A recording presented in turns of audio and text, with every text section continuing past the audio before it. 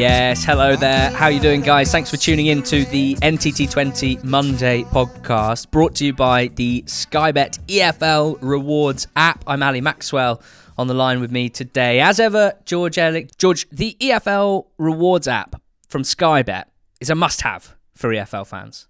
Yeah, absolutely. It really is. And it kind of feels like since we last spoke about the app, given the kind of good news around the world with regards to vaccines and the like, the prospect of actually going to games on a Saturday or on a Tuesday evening feels that little bit closer. Fingers crossed that is the case. But in the meantime, you can still use the Sky Bet EFL Rewards app to check in ahead of a game. So, for example, tomorrow night, it's going to be Oxford against Crewe at 7 o'clock. I'll be watching on iFollow, and before the game starts, I will check in to say that I'm watching the game as an Oxford fan, and that will leave me with the chance of winning free match passes to watch on iFollow, or even possibly a signed shirt as well. So, you know, it's difficult at the moment not going to games. I'm missing it myself. I don't really like how sometimes, you know, after a game finishes, you close your laptop and then the match day experience is over 2 seconds after the final whistle.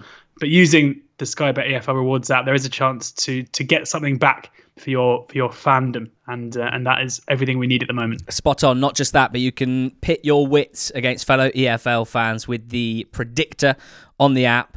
It is as simple as it sounds, predicting the results of the 12 league games in the division that your club plays in, and prizes for the winners. No surprises there, and it's worth playing certainly in the next few weeks ahead of a big reveal in December. The Sky Bet EFL Rewards app predictor is about to get very interesting indeed. So get your eye in and play this week. That is the Sky Bet EFL Rewards app. Download it for free for a chance to win prizes when checking into games, when playing the predictor.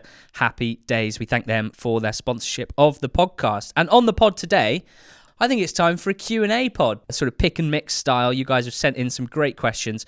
We've got a lot to get our teeth stuck into, the sorts of questions that we don't normally tackle on the pod. So we are going to get stuck into those shortly. But first, we're going to start with some manager chat because, as always, it seems international break equals managerial departures in all of the divisions and entries as well. So let's start with one of them. Tony Pulis is the new manager of Sheffield Wednesday. George, Gary Monk was turfed out at the start of last week. We spoke to Nancy Frostick about that on the Totally Football League show Extra Time back end of last week. So we're just going to focus on Pulis today. He's been appointed. Sheffield Wednesday are 23rd in the league with 6 points from 11 games. That's having had 6 deducted, of course. So on the pitch, they've earned 12 from their 11 games. They're 2 points away from Coventry, who are just outside the relegation zone. And they've got 35 games to get out of it with Tony Pulis in charge. What do you make of that appointment by Mr. Chanziri? I don't really know what to make of it, if I'm going to be honest with you. You know, it's a bit of a coup, probably. You've got a manager in Tony Pulis whose track record at clubs is generally pretty good. You know, it comes caveated with a certain style of football. That is a concern because generally the relationships between Tony Pulis and the fans of the club that he managed seem to tail off pretty alarmingly by the time he leaves the club, maybe with the exception of Stoke, where he managed, you know, nearly 500 league games over 2 periods of big success. But you look at what happened at Borough, at West Brom as well. I think the fans mainly were pretty tired of what they saw, and especially when you think back to what happened at Borough, where, you know, a pretty a bad kind of drop off in terms of form towards the end of the second season meant that he then was moved on for Jonathan Woodgate, and there was so much made about the changing of the style of play because the fans were so disillusioned with what they saw. So, you know, there are 2 ways of looking at this. Tony Pulis, in terms of getting results, is more likely to do what is needed in order to keep Sheffield Wednesday up than Gary Monk was. So in that respect, you have to say it's a positive move. However, A, Pulis is not going to come cheap. B, unlike somebody like Neil Warnock, who's that little bit older, he's not coming in here to do a firefighting job and move on at the end of the season or anything like that. This is an appointment that Pulis will see as being, you know, something of a project to try and get Sheffield Wednesday back towards the top of the Championship. And for that reason, it's just a bit unimaginative we can basically already see how this is going to end, and it's very unlikely, in my view, that this is going to be something that kind of culminates in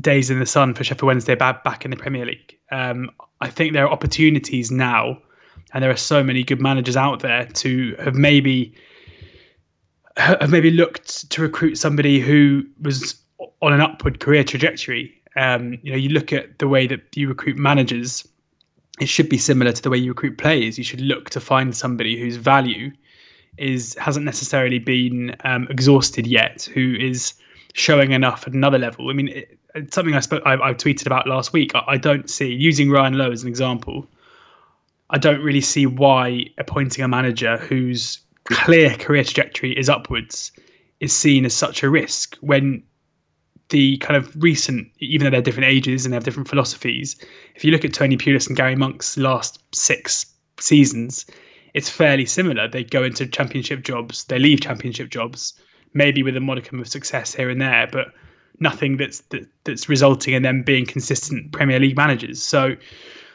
I think it's a bit of an opportunity missed. I disagree with the idea that a lack of championship experience makes it a risk. People keep talking about Nathan Jones as if one manager coming up from League One and struggling at a kind of a bigger club in the Championship means that others are destined to fail. I mean, each case has to be taken, but on a case-by-case basis on circumstances. So I think Sheffield Wednesday are more likely to stay up now than they were before Gary Monk was sacked. Yeah. That will be enough for the majority of fans, and understandably so. But at the same, I don't think it's going to be long till they're back in the same situation looking for another manager again. Something that's been growing in my mind recently on this note, and not specifically to Pulis, but thinking about a lot of the managers in the Championship, is there seem to be a lot of managers that can set up very well defensively, something we've discussed at length over the last month with the low goals per game, and that appeared, I think that was one of our main conclusions, is if you just look at the list of managers and where their strengths are as managers and setting their teams up, maybe it's not hugely surprising that scoring is down. So with that, does Pulis, being a man who we expect to get Sheffield Wednesday bang at it defensively, does he have less of an influence in a division like this, in a low-scoring league, or more of an influence? Because in a league where almost half of the division at the moment, through 11 games, including Sheffield Wednesday, are conceding a goal a game or less, good defensive records for half the division, are you then getting less bang for your defensive prowess buck, assuming that's what he brings? I think maybe you are going to get less bang for your buck. And I think that's something that is going to separate the teams towards the top from those in the middle of the table, and dare I say it, there'll be teams in the bottom half who have decent defensive records but can't score goals. It's can you be a good attacking side? Can you set up a team to create chances consistently from more than one area, from more than one sort of type of play, if you will? That's what seems harder to do at the moment than setting up your team to be good defensively. That seems more impressive to me, and I think more valuable as well at the moment, to have a team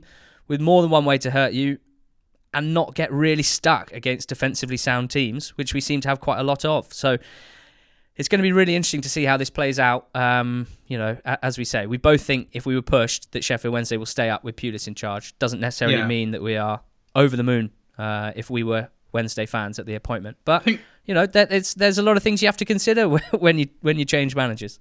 Yeah, I mean, the one other thing I would just say on the kind of conundrum about going for proven experience or somebody who hasn't necessarily got that is somebody has to. Well, one of two things have to happen for promising managers to get an opportunity. Either they have to take a team up. So if we're talking about Ryan Lowe here, either he has to take Plymouth into the Championship, or somebody's got to take that first risk, supposed risk, which I don't really think it is necessarily that. If you are going to ignore all managers who don't have previous Championship experience, then the chances are that you are only looking at a pool of managers whose career has not stalled, but hasn't progressed beyond the level that you're currently at. It probably means you're going to be appointing somebody who's been sacked at the level that you're currently at. So in a way, you're not going to get a second opportunity. Somebody like Ryan Lowe, if he is, let's say, a top-level Championship coach, if he is a Premier League coach, if you don't make that first step, then you're never going to be able to get him because his career is going to develop past you before he's available. So in my opinion, the risk lies in not looking to recruit someone with potential. The risk lies in becoming, and there are so many of these clubs in the Championship who are constantly going through the same kind of managers, guys who've done it before, who've probably experienced some success, who've experienced some failures. And is it any surprise that you don't really kick on? Is it any surprise that you don't progress forward as a football club if you're appointing managers who aren't progressing themselves? Let's move on to the next club in the Championship who have parted company with a manager over the weekend. Derby County at the bottom of the league, sacking Philip Cocu. It was evidently a decision that was not taken lightly. Cocu, clearly on just a purely human level, a personal level, was a very popular man at Derby County until the end. So it clearly came with a lot of sadness, and it's hard not to feel some sympathy for him. Ryan Conway's written the big piece, as you can imagine, on The Athletic. And yeah, just reading some of the things that Cocu experienced completely out of his control that, didn't help, shall I say, does make you feel some sympathy. But their record of 6 points and only, as we keep banging on about, I think 1 goal from open play in 11 games this season. I don't think either of us are too surprised. We've spoken a lot about Derby recently and what's been going wrong, too much chopping and changing, just couldn't get a foothold really, and seemingly, I don't think either of us felt like things were going to turn around significantly. And I guess the question is, who next, George? Because Rooney's up for it, and he's the current favourite. The second favourite is John Terry. Danny Cowley his odds have shortened in the last day or so. What do you think about what's next for Derby? I mean, we just spoke about Sheffield Wednesday, who are on the same amount of points as them. If you include the deduction. Is it the same sort of conversation? Yeah, I mean, it has to be. Obviously, the risk involved in appointing either Rooney or Terry totally, dwarfs the risk involved in appointing somebody like Ryan Lowe, who's got, 100 league management games under his belt already, irrespective of their status within the game and the size of their name. I think with Derby, any early movements, I saw that Terry was like 50-1 into 2-1 or something. But given what's going on at the club with regards to the takeover, I mean, you'd have to assume that it was the new takeover group who've made the decision to sack Cocu and probably paid him off rather than Mel Morris. I think Ryan suggested that it was Mel Morris's decision mostly to sack Cocu. I'm sure with the green light from the new owners, but it'll be them who choose the next manager. If you know what I mean. Exactly. Yeah. And I'd be interested to know who's paid for it too, because he's also said he's written a great piece about the new owners and kind of cutting through a lot of the noise about who they are and where they're from and who they're related to. And he's basically saying any suggestion that they're going to splash a load of cash and get Rafa Benitez or Eddie Howe are basically completely false from what we know. And that's really not the way. That's not what to expect from these new owners, straight away as they come into Derby. So yeah. But I mean, I assume, we don't know, but given that Rooney's been made interim manager, I'd be surprised if there was an announcement or any kind of process to appoint a different manager imminent. And also you'd expect this to be something of a trial for him. And I guess Liam Rosenior as well. I'm led to believe that him and Rooney will be sort of co-managing in the interim stage.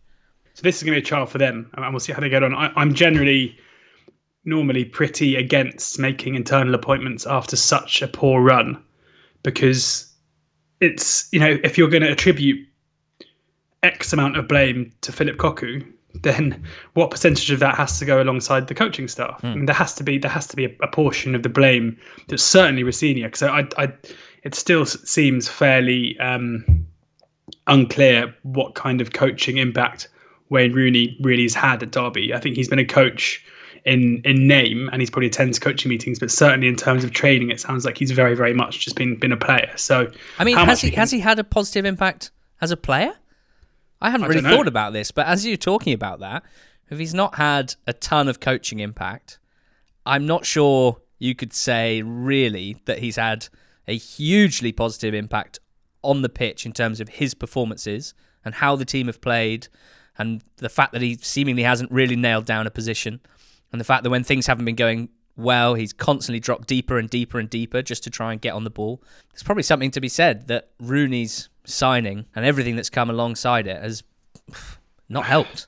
But at the same time, the the the impact, the clear impact he had at the back end of last season, even though it led to nothing. That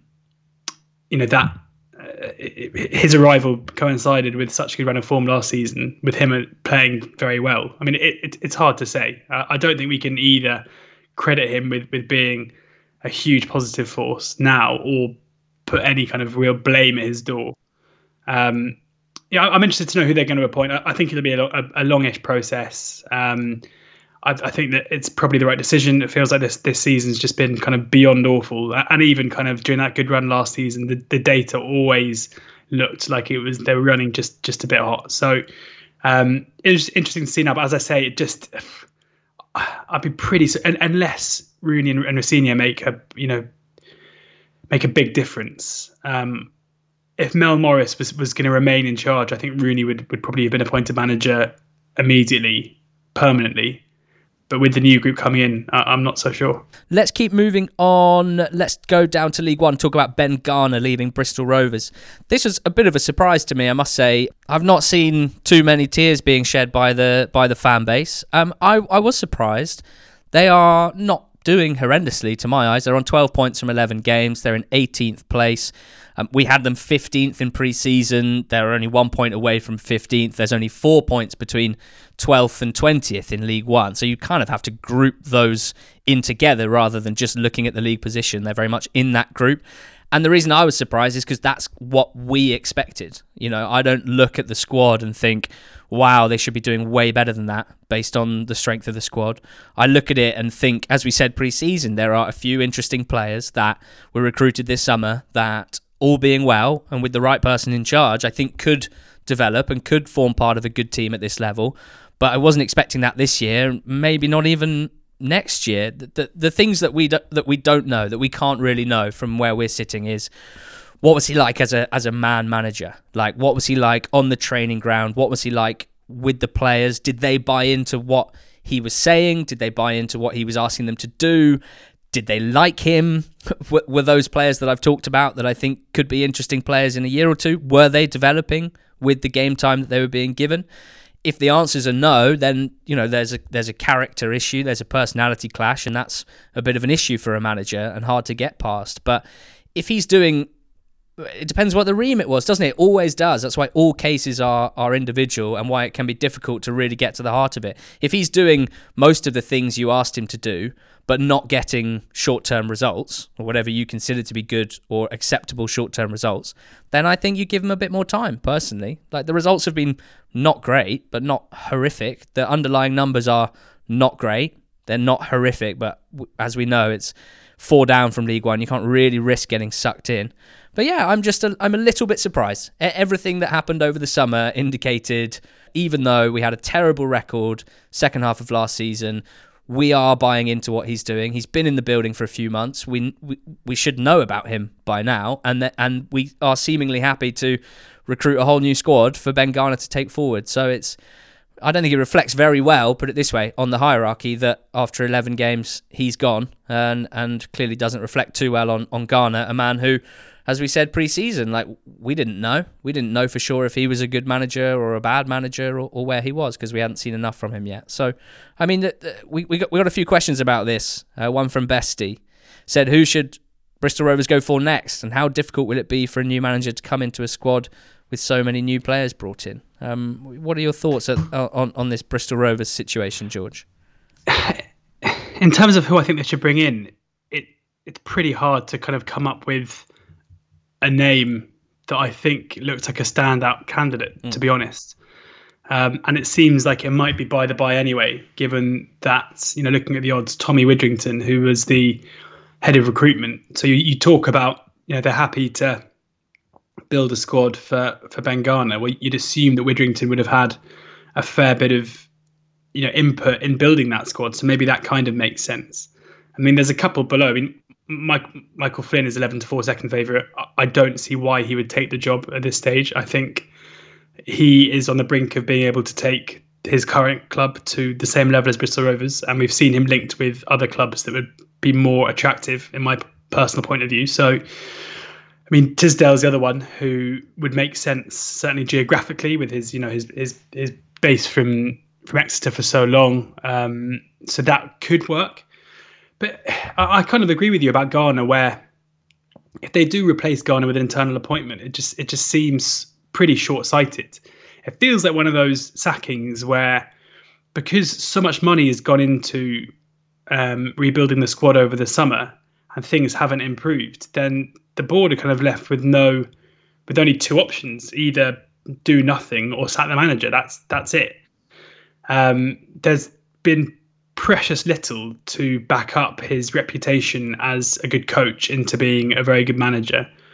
It's often said that good coaches often don't necessarily make the best managers. I don't know if I necessarily buy into that. I think it's probably more circumstantial. But for whatever reason, this hasn't really been working.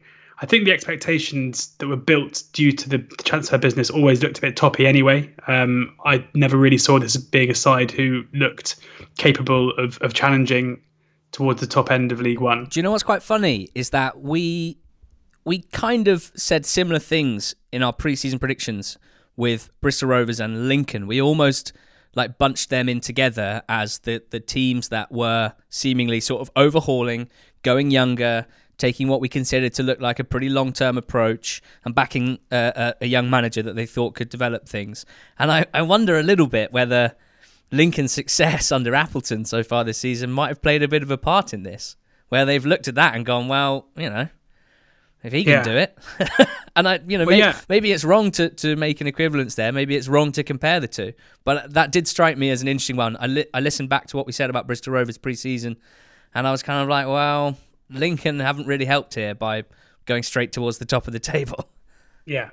I mean, I'm sure that's part of it. I'd be interested to know what the expectations were of Garner at the start of the season. But just in terms of internal processes, they've obviously had a look at what he's doing. We as people talking about this story, we have no idea what the relationship is like between the players and the manager. We have no idea what the players make of his coaching ability. We don't know what the relationship is between him and the board. So, and all of that is going to play such a massive part in decisions like this. All we can look at is performances and results, whereas there's a lot more that goes into the mixing pot before making a decision like this. For Ben Garner, I'm pretty sure he's not going to be top of many people's lists for managerial jobs now. So you'd probably expect him to take up a role in the backroom staff, as was his career prior to this. Purely for content purposes, I'd like them to throw everything at Lee Johnson and see what he says. Because look, you'd imagine Cook, Cowley, and Lee Johnson all want championship jobs, and I'm just wondering how likely that is. I'd like to also just chuck a friend of the pod, Paul Heckingbottom's name into the mix there and move on. Swindon have hired John Sheridan. George, are you feeling positive, or would you be feeling positive if I may place you in the mindset of a Swindon Town fan? What do you think about them hiring John Sheridan after Richie Wellens' departure? It's a very short-term appointment, we're led to believe, which is basically the only jobs that John Sheridan does. I think it's his 11th or 12th job in the last 5 or 6 years, which is astonishing. Yeah, I guess if the plan here is get Sheridan in, get to the end of the season, stay up, and use the next 7 months to recruit a manager more in kind of the line of Richie Wellens, somebody who they can invest in as a manager going forward, then it's fine. I think it's pretty short-sighted in terms of playing style, in terms of ambition as well. But very quickly this season, it's become obvious that this Swindon Town is not the same Swindon as we saw last season, and for that reason, maybe it makes sense. He's a manager who's much maligned and often as well by fans of clubs that he's managed, but his record in terms of just kind of pure survival is pretty good. There was a time, probably when we just started doing the podcast 4 or 5 years ago, where he was kind of seen as like basically as good as you could really get at like kind of League Two level. So, it's not, as an Oxford fan, I'm pretty happy because I don't think they're getting much of a threat to above kind of 18th, 19th position. But it kind of, I guess, makes some sense, especially now it's probably fairly cheap. There's still a lot of uncertainty in football, so yeah, it could have been worse. Yeah, it's not one for me. This I'm not sure that. I don't know what's happened in the last few years, but whatever was behind the various Shez erections that you were referring to just then seems to have worn off. I'm sure there's plenty of circumstantial stuff that's gone on at his last few clubs. He's not always been hugely popular with players, with fans, dare I say it, with people within the game. I'm not sure that Swindon's squad lends itself to really gritty, defensive, let's just desperately try and dig in and survive football. And I'm not sure if his teams have ever played another way, particularly. So I'm not feeling particularly good about this one, I must say. I'm worried that it might all end in tears in a matter of months. But let's finish the manager chat on a positive, George. Nigel Clough goes into Mansfield, and Mansfield start winning football matches, starting with a win at Sunderland, which was obviously quite a nice touch for him, not only beating a team in the league above in his first game in charge, but also, of course, a place that has great family links for him with his father having played for Sunderland and with Clough himself having been born in Sunderland. That was impressive. A win midweek was something that happened as well. And then they beat Forest Green. And it was their first win of the season, Mansfield. 10 games before he arrived, no league wins, off the mark against one of the league's leaders, or one of the top three, certainly. A very strong start for Mansfield, and their fans, who we've checked in with, thanks to the Sky Bet EFL Rewards app, they're seemingly pretty happy as well, as you can imagine. Yeah, of course. I mean, this is suddenly, it shows what impact having a kind of a capable manager can have. They were good value for their win. They put in a few good performances in different competitions, as he mentions, in the first week of his arrival. And I think Mansfield fans can kind of breathe easy now. It was interesting to hear Clough say, the season basically starts now. We have to completely forget everything that's happened before. And it looks like they've already put it behind them. They're not going to get relegated this season. I can now say that. That wasn't necessarily the case before. It's just not. I just cannot see a way with Clough at the helm they're going to end up in the bottom two. They're on 10 points through 12 games, which is 9 points behind Colchester in 7th. So every reason why Clough will be looking at that as where to shoot. They've got 33, 34 games to make up a 9-point gap to get into the playoffs. That is easily attainable with their squad.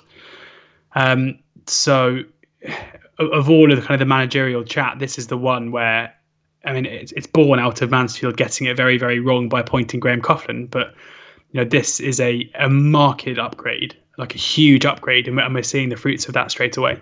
I tell you what, I've got a lot of time for the Maris, Charsley, Lapsley midfield three, purely from an energy and attacking quality perspective. I've no idea if it's very balanced necessarily, but all three of them have got a lot of quality going forward and are showing that. Lapsley and Charsley on the score sheet in recent times, and it's fair to say the Mansfield fans are feeling very positive about this one.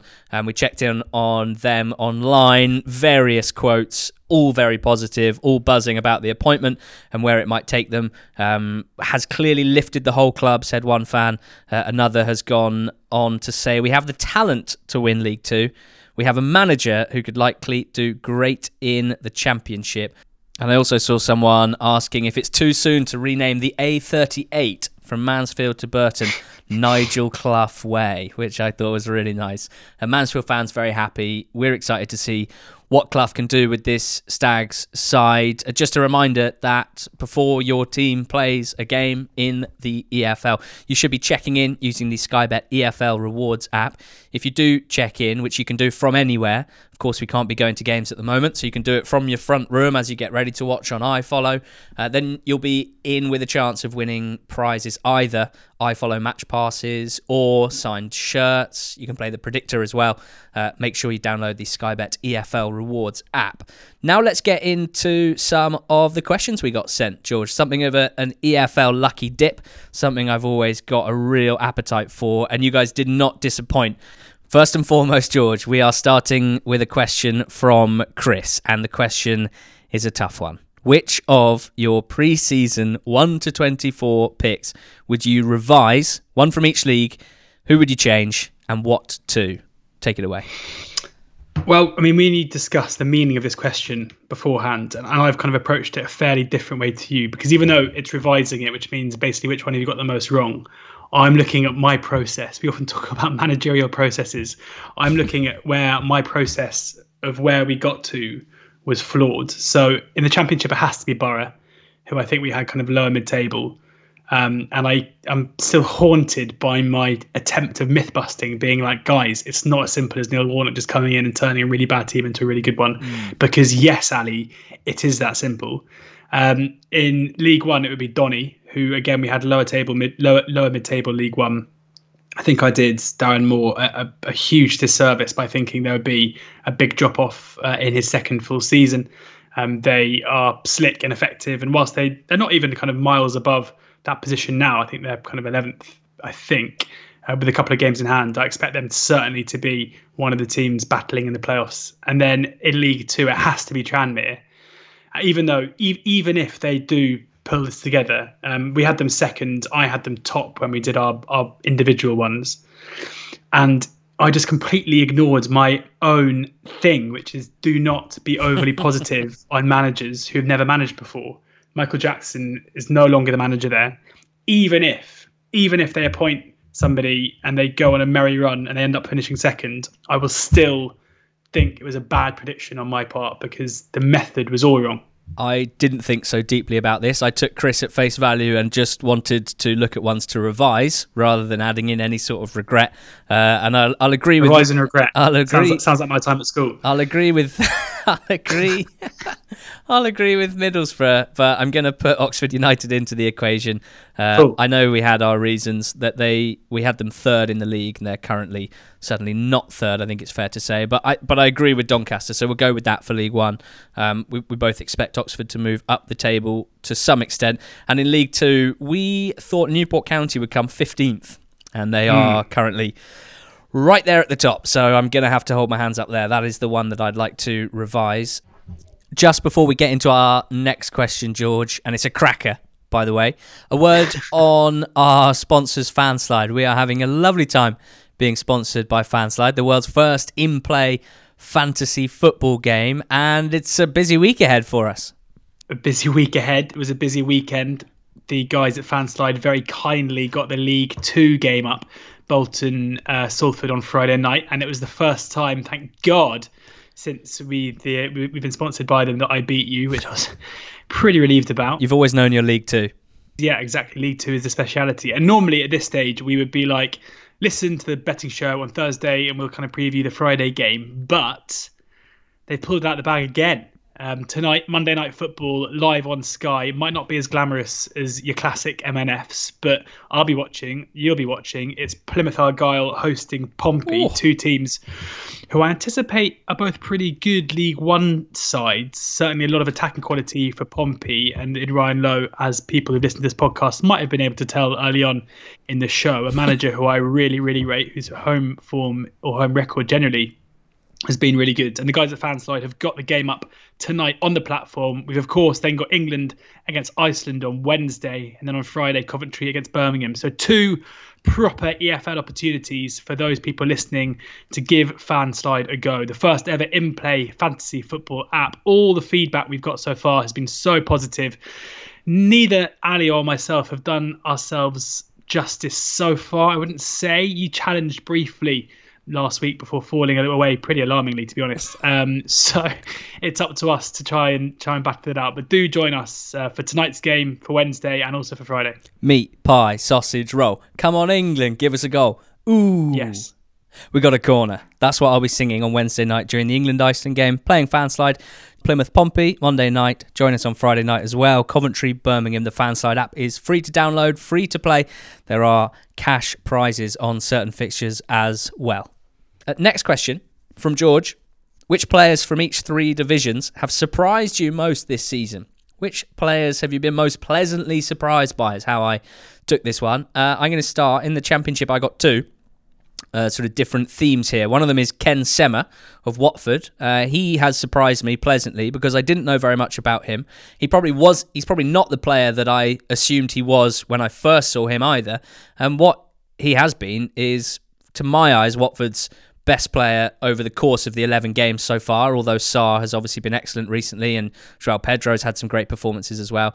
Sema is just he just constantly gets to the byline and produces good delivery, whether it's aerial crosses or low cutbacks. He's been such a creative force for them, and they haven't had too many of them. And I just love how he doesn't do many tricks, he doesn't do any flicks or skills, but he constantly beats his man down the outside and delivers good quality. And I think there's a lot to be said for that. And my other one in the Championship is Paddy McNair of Middlesbrough. Nice. Partly because he's obviously been at the level for a while now. And although he's always been a good player, I don't think we've ever spoken about him on this pod as being massively impressing us, shall we say. But I have to say that he is definitely doing that now. And we should always be wary of the fact that any Neil Warnock defender who's playing for a team that is barely conceding a goal is going to have their stock rise, basically thanks to Uncle Neil, because that's what he tends to do with his teams. But it's McNair's dynamism, even as a centre-back. It's his quality on the ball, which we see probably more when he plays for Northern Ireland, where he plays as like a galloping advanced 8 or number 10 sometimes, as more of an attacking threat. Just a really good all-round player who's currently part of the best defence in the league. So, I like Paddy McNair a lot. He also whips in an unbelievable cross. Like, genuinely, his crossing from deep, is right up there in this league, which is probably not something he gets much credit for outside of the Borough fan base. So yeah, Ken Sema and Paddy McNair for me in the champ. What about you? I've got a few in the Championship. I've got 3. One, for any regular listeners to the podcast over the last couple of weeks will not be surprised, but I did not think that Adebayo Akinfenwa would be a particularly handy Championship player. And even though he hasn't played very many games, he has definitely been that. So I've been surprised by how Bayo's taken to this level at his age. Harry Toffolo is another interesting one who has been superb for Huddersfield, playing that kind of advanced left wing back role. And given that he was brought in from Lincoln by the Cowleys, who managed him there, it often feels like with these ones, when you've got a manager who goes back to their old club, especially lower down the leagues, and brings a player up with him and then moves on, quite often their time at the club is kind of stunted. But if anything, Toffolo has massively kicked on this season, and it's great to see. It looks like he's really enjoying the change of style, the change of system that Corberan has implemented. And I'd guess probably in the summer, Huddersfield fans and Corberan himself would have looked at that position as being one that they needed to improve on, look for new personnel, whereas now, certainly not the case. He must be one of the first names on the team sheet. And Ben Brereton is the final one at Blackburn, who is a player that, despite kind of the hype, both at Forest and now at Blackburn, and he is still very young. I've never been particularly enamoured with Brereton, but he, we've spoken a lot about Adam Armstrong and other players in this Blackburn team who have been crucial to the way that they've started the season and the attacking football they play. But Brereton's been at the heart of that throughout as well. Offers a combination of quality and physicality. He has developed quickly this season, and I didn't really see that coming. So they're my 3 in the Championship. Nice. League One? League One, I've got one positive one and one negative one. Nice. I feel bad now because I thought when I started making my list, I'd do like a couple of negatives, and I've actually ended up only doing one. So I feel bad for saying it. And he's also a Swindon player, so I feel even worse because it's just going to sound like absolute bias. Is it Brett the Hitman Pittman? Yeah, it is. And I think it's only fair because it's not often that I criticise Kenny Jackett, especially not recently, but I've been saying for the last 2 years, I can't believe that Pittman can't get a game at Pompey.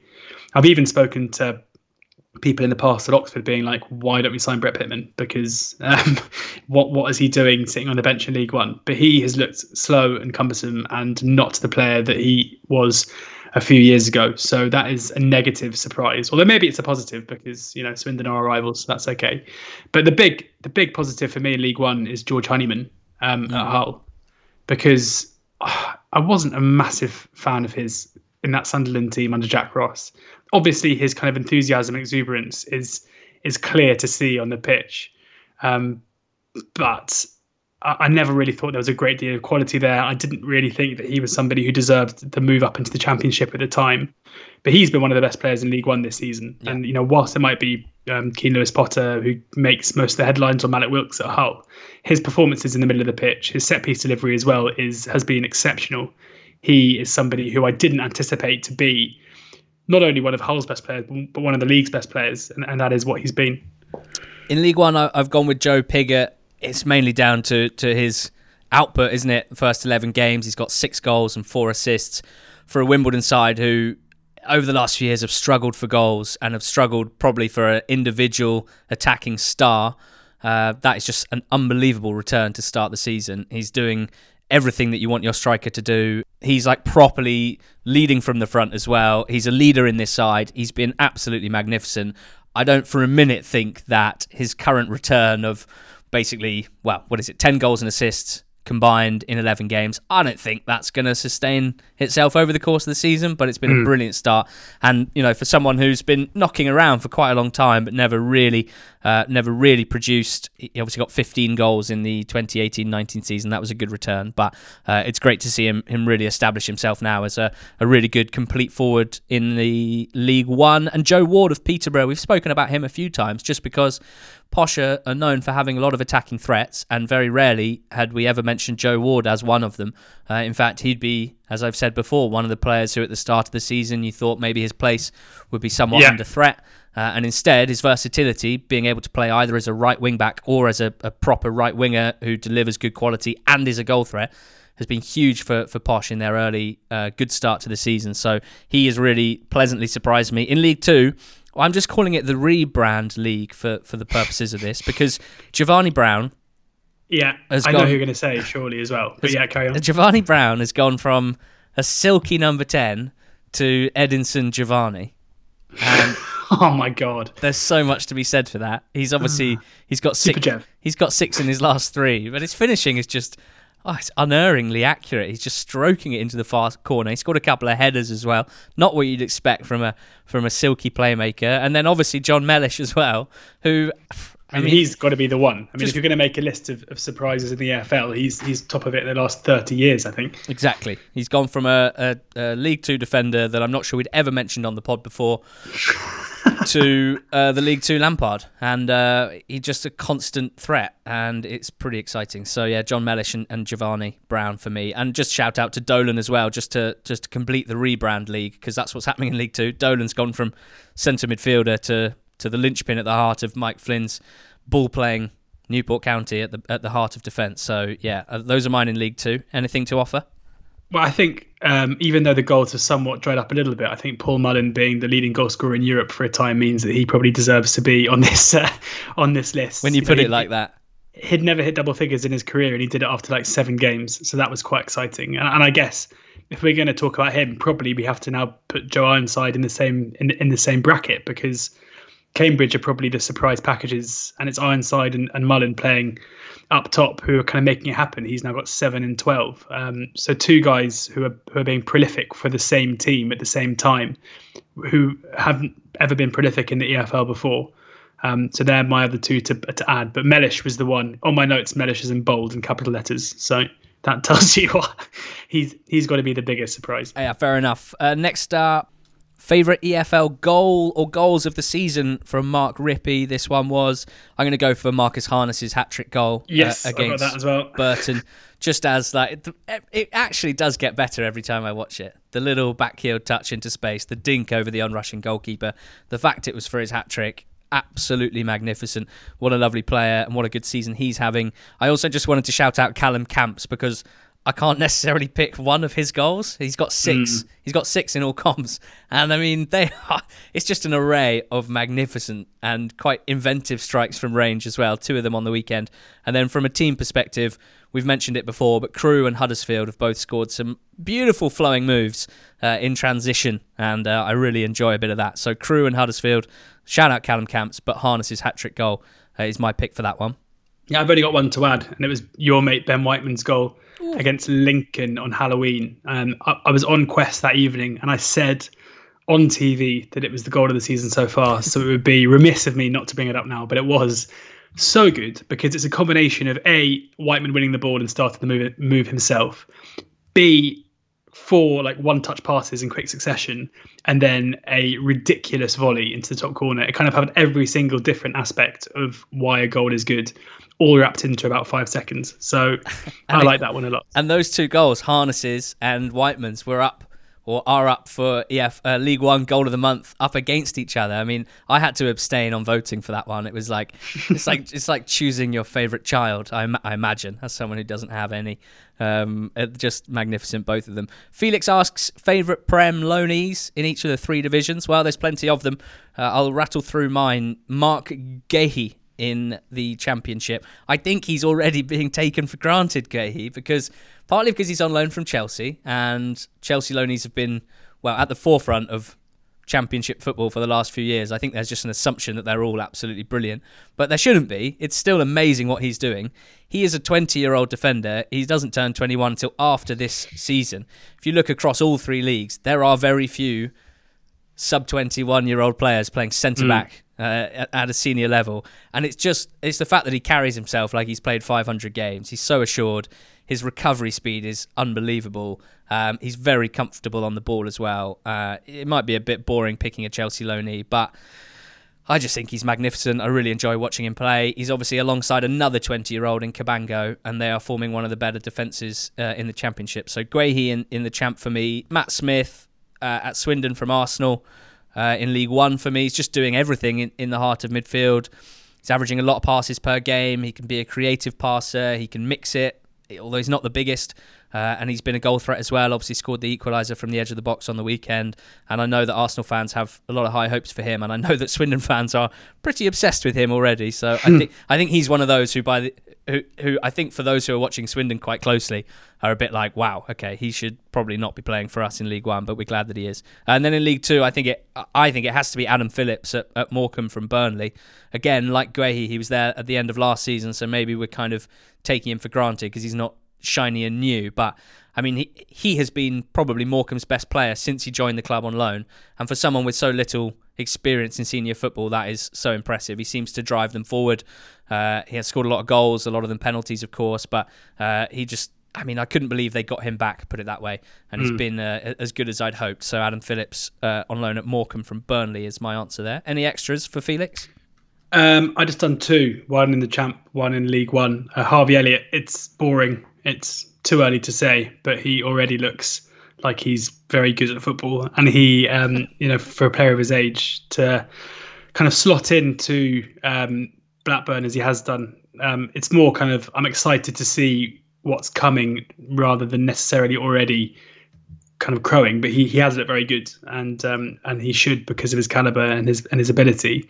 Josh Sims is the other one, on loan at Doncaster from Southampton, who seems to be able to pretty much score the same goal every time. The League One Iron Robin, just coming inside and trying to bend the ball into the far corner, but it works quite a lot, and he's clearly someone with the technical ability and the pace to be very dangerous in League One.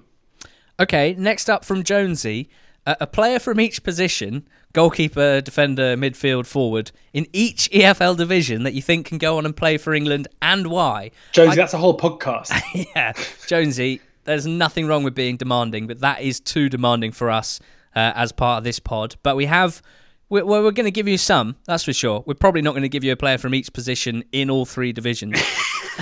But, I mean, look, starting in the Championship, goalkeeper-wise, I mean, it's so hard to say, isn't it? And goalkeepers are the ones where so much, actually, I don't know if this is scientific, but it feels to me like the ones who end up playing for England quite often haven't really been part of England youth teams, and so it maybe compared to other positions, it's harder to track which ones are actually going to end up at the very, very top. I mean, at the moment, in the youth teams, you've got Bolcombe, who plays for Brentford, although he's part of the B team and he's never played for them and he's been out on various loans, none of them in the EFL. Maybe he's great, I don't know, but he plays for the England unders. So does Joseph Bursick, who's on loan in League One at the moment, and he could be a good player as well. I guess the most likely goalkeeper in the Championship is probably Freddie Woodman, just because he's very good. He's on loan from Newcastle. It's difficult to imagine that he ever dislodges Dubravka or Darlow or whoever it is in nets for them at the moment. But if he goes up with Swansea, let's say, as their lone goalkeeper, might they get him back like Dean Henderson at Sheffield United? Might he impress further? It's very possible. He's still only 23. In defence in the Championship, I just picked Lloyd Kelly. Maybe a bit of a cop-out because, again, he's part of the England under-21 setup, but he's classic, like modern mould, really athletic, good on the ball, can step forward into midfield, can play left centre-back in a 3, left centre-back in a 2, left back in a 4, probably left wing-back in a 5 at a push. I think he's got a lot of development still to come. So I'd say Kelly there. I've picked Josh Da Silva from Brentford in midfield in the Championship. Plays for the under-21s, thriving for the under-21s in their last few games. Will probably star for the under-21s at the under-21 Euros this summer. Playing for a Brentford side where he'll either be playing in the Premier League next season with them or probably without them anyway at a fair transfer price as well. And, it doesn't take too long for players if they move to the right spot and if they keep playing Premier League football and they keep developing to start getting in that conversation. So I'd say Da Silva. And then I've gone with Tyrese Campbell as the attacking player just because he's only 20. There's still so much development to come, I think, for an attacking player who's still so young. Watkins is 24, 25 already. So Tyrese Campbell's he's got a lot of time and the raw materials are pretty exciting. His finishing ability looks very good. I compared it to Jared Bowen the other day. There aren't a huge amount of weaknesses in his game, put it that way. So that makes me pretty excited to see how he could build from here with more game time for Stoke under his belt, hopefully this season. Who did you go with here, George? Talk me through it. So I've done a more scattergun approach. I've just written down 12 players in the whole EFL that I think play for England. Amazing. Okay. And I'm just going to go through them with kind of one line after each. My first one is French, but he's eligible to play for England. And given that Michael Elise is playing, or Elise, apparently we should say, is playing for Reading in the Championship and will be on the radar of many Premier League clubs, I'm sure. I'd be amazed if he's not also on the radar of England because he is, of course, eligible to play for England, as does his brother. So I wouldn't say that he's a lost cause for England fans necessarily. Interesting, when I went and interviewed Carl Robinson back in December last year, he told me that in his opinion, Rob Dickie will play for England. I don't think there is any reason why he wouldn't. At 24 years old, he's still developing very quickly. And do you disagree? Did you just say there's no reason why Rob Dickie wouldn't play for England? There's no reason why he can't, no. Oh, right, he can't. Okay. No, there's no reason why he, there's not like I think he's going to have to defend a lot better in the Championship before he starts thinking about playing for England. He's somebody who will be a very attractive prospect for a Premier League side who look to play. Yeah. He's somebody who, if you were looking at the Championship for some value of a ball-playing centre-back, Dickie is certainly going to be up there. And his defensive ability, he's developing very quickly. But we often see with centre-backs, 24 is very, very young. He's still got 4 years, for example, to get to the age of kind of 28 where he could be a regular Premier League footballer. He's improved so much in the last 2 years. I still feel like he's almost quite raw. Yeah, okay. No, fair enough. So Dickie is number 2. I think Ivan Toney is a very obvious one because he scores a lot of goals and he's, going to be a Premier League footballer pretty soon. And I don't see why he'd stop scoring goals. And again, you see players like Callum Wilson. It doesn't matter that he's already kind of getting into his mid-20s. As soon as he gets into the Premier League and starts doing that, as I think we're probably going to see with Ollie Watkins in the next 2 or 3 months, and with Patrick Bamford, as soon as strikers start scoring goals in the Premier League, they get a call up, and I'd be surprised if he doesn't. I've got Woodman as well. Adam Armstrong at 23 is a player who, he's come through. He's played a lot of England youth games. The progression we're seeing this season, he's another guy who will be attracting Premier League clubs very soon and is destined to play at that level. And if he does, then there's no reason why he can't get a chance. Although maybe his style of play doesn't quite fit as well, because you wouldn't really want him playing as a lone striker. And it seems very unlikely that England, well, for an England side at least, would want to ditch that shape given the wide players at their disposal. I've got Da Silva as well. I've got Guehi. The one I think is maybe the most interesting, and probably if I was to put a bet on the one I would like, it's Rico Henry, because England don't have any left backs and he's seriously good and he's 23.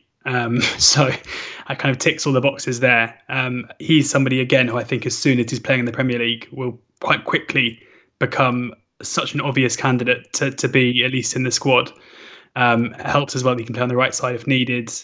He's great going forward. He's good defensively. The two in League one of them kind of follows the same thinking with Harry Pickering. He's at 21 years old. He's a left back who will not be playing in League One for too long.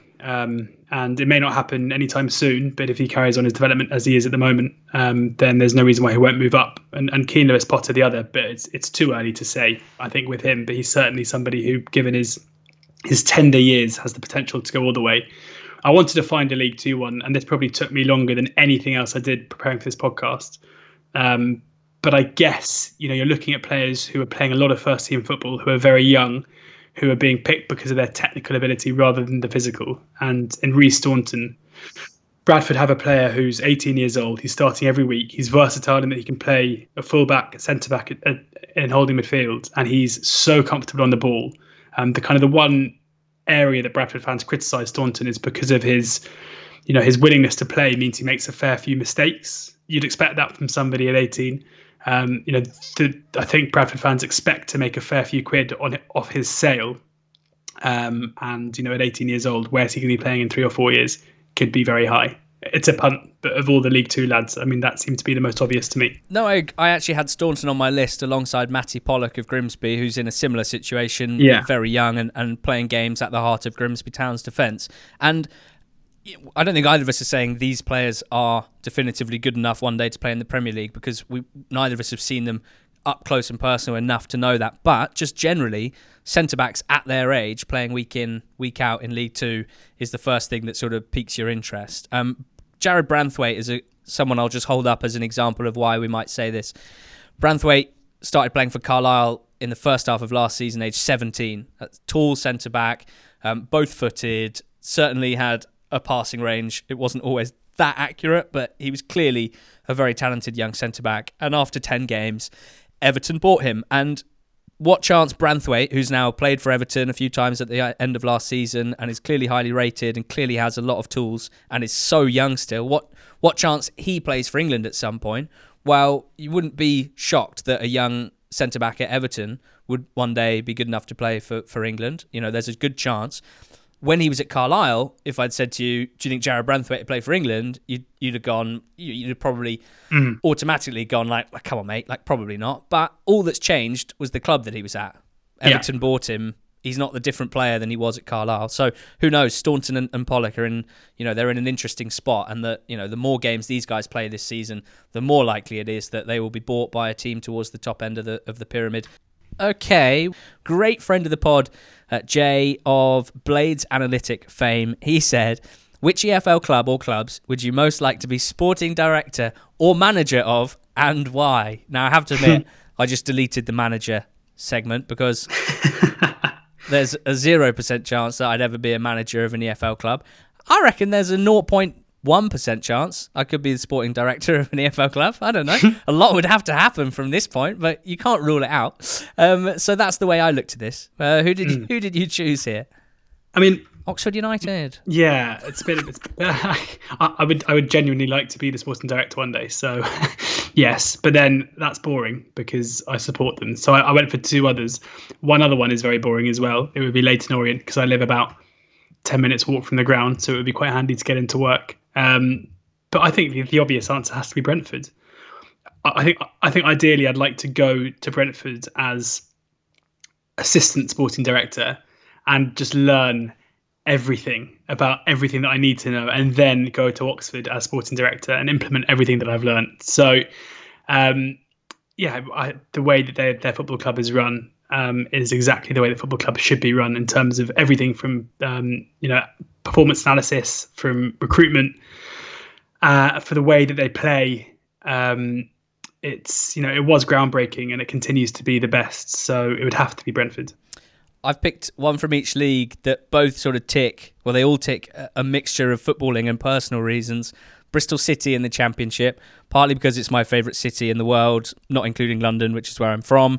And God, it'd be fun to live in Bristol, and I would love to live in Bristol at some point in my life again after being at uni there. I think they are as healthy as an EFL club can be in terms of like off the field foundations and structures and just general. And you love Disco Dean as well. General health. I love Dean Holden, obviously. That would be great. And I think there's obviously, for footballing reasons, you've got you're in good nick. You're not a million miles away from the top of the Championship anyway. And if you do a good job, that means getting Bristol City into the top division for the first time. So there's a chance of real glory as well, which is exciting, as well as a wonderful city to live in. Then I've got AFC Wimbledon in League One. The personal reason is I could walk to the stadium because it's very close to where I live. Very similar to my Leyton Orient pick. And it's a new stadium as well, which is exciting, and that bodes well for the future. It's a team, a club that's growing. I think, without wanting to get too sentimental, it's a club that's clearly got a pretty special mentality, owned by the fans, a fan base with a mixture of real ambition and also a patience and understanding, I think, more so than some sets of fans, just because they've been running the club. They know what it is, to run a football club and the various issues that you have in doing so. There's a great bond between the team and the staff and the fans. And they've got a real focus on youth development and buying young players and developing them as well. I think they've got the youngest average age I saw in League One this season. So Wimbledon, and then in League Two is Bradford City. Fairly loose family ties, but my aunt and uncle lived there for a long time, and I used to go and visit, and it was a really special community where they lived. And from a football perspective, it just feels like one that if you got it right, things would really start rolling and things would really get quite exciting. And there could be, a lot of success had if you were doing good things at Bradford City. So those are my three: Bristol City, Wimbledon and Bradford. Those are the clubs I'd most like to be sporting director of. But to be honest, I don't think I'd be that fussy. Okay, that's it from us today on the NTT20 Monday podcast, which is brought to you by the Sky Bet EFL Rewards app. Sky Bet EFL Rewards app is a must-have for all EFL fans because it's free to download and it essentially incentivizes your fandom. You can win such rewards as match streaming passes, as signed shirts from your club. I've seen a lot of people winning them in the last few weeks, getting them mounted up on the wall. It's a brilliant thing. And also in the next few weeks on the Predictor, there's going to be some exciting news, which of course we'll talk about on the pod as we approach December. So please make sure you download the Sky Bet EFL Rewards app. We thank them for our sponsorship. And thank you, George. I do love a Q&A pod. We couldn't get round to all of them, could we? So we leave with a tinge of sadness. But I'd like to say that even if the people that George mostly tweets are the likes of Gary Lineker, that please do tweet us at George Ellick, at Ali Maxwell _, at NTT20pod. If we haven't answered your question and you'd like an answer of sorts, or if you've got more questions, just get in touch. And we feel bad that we haven't been able to touch on many of the good questions, so we will endeavour to do so over the next few days. Thank you very much for listening. Go well. We'll speak again later in the week.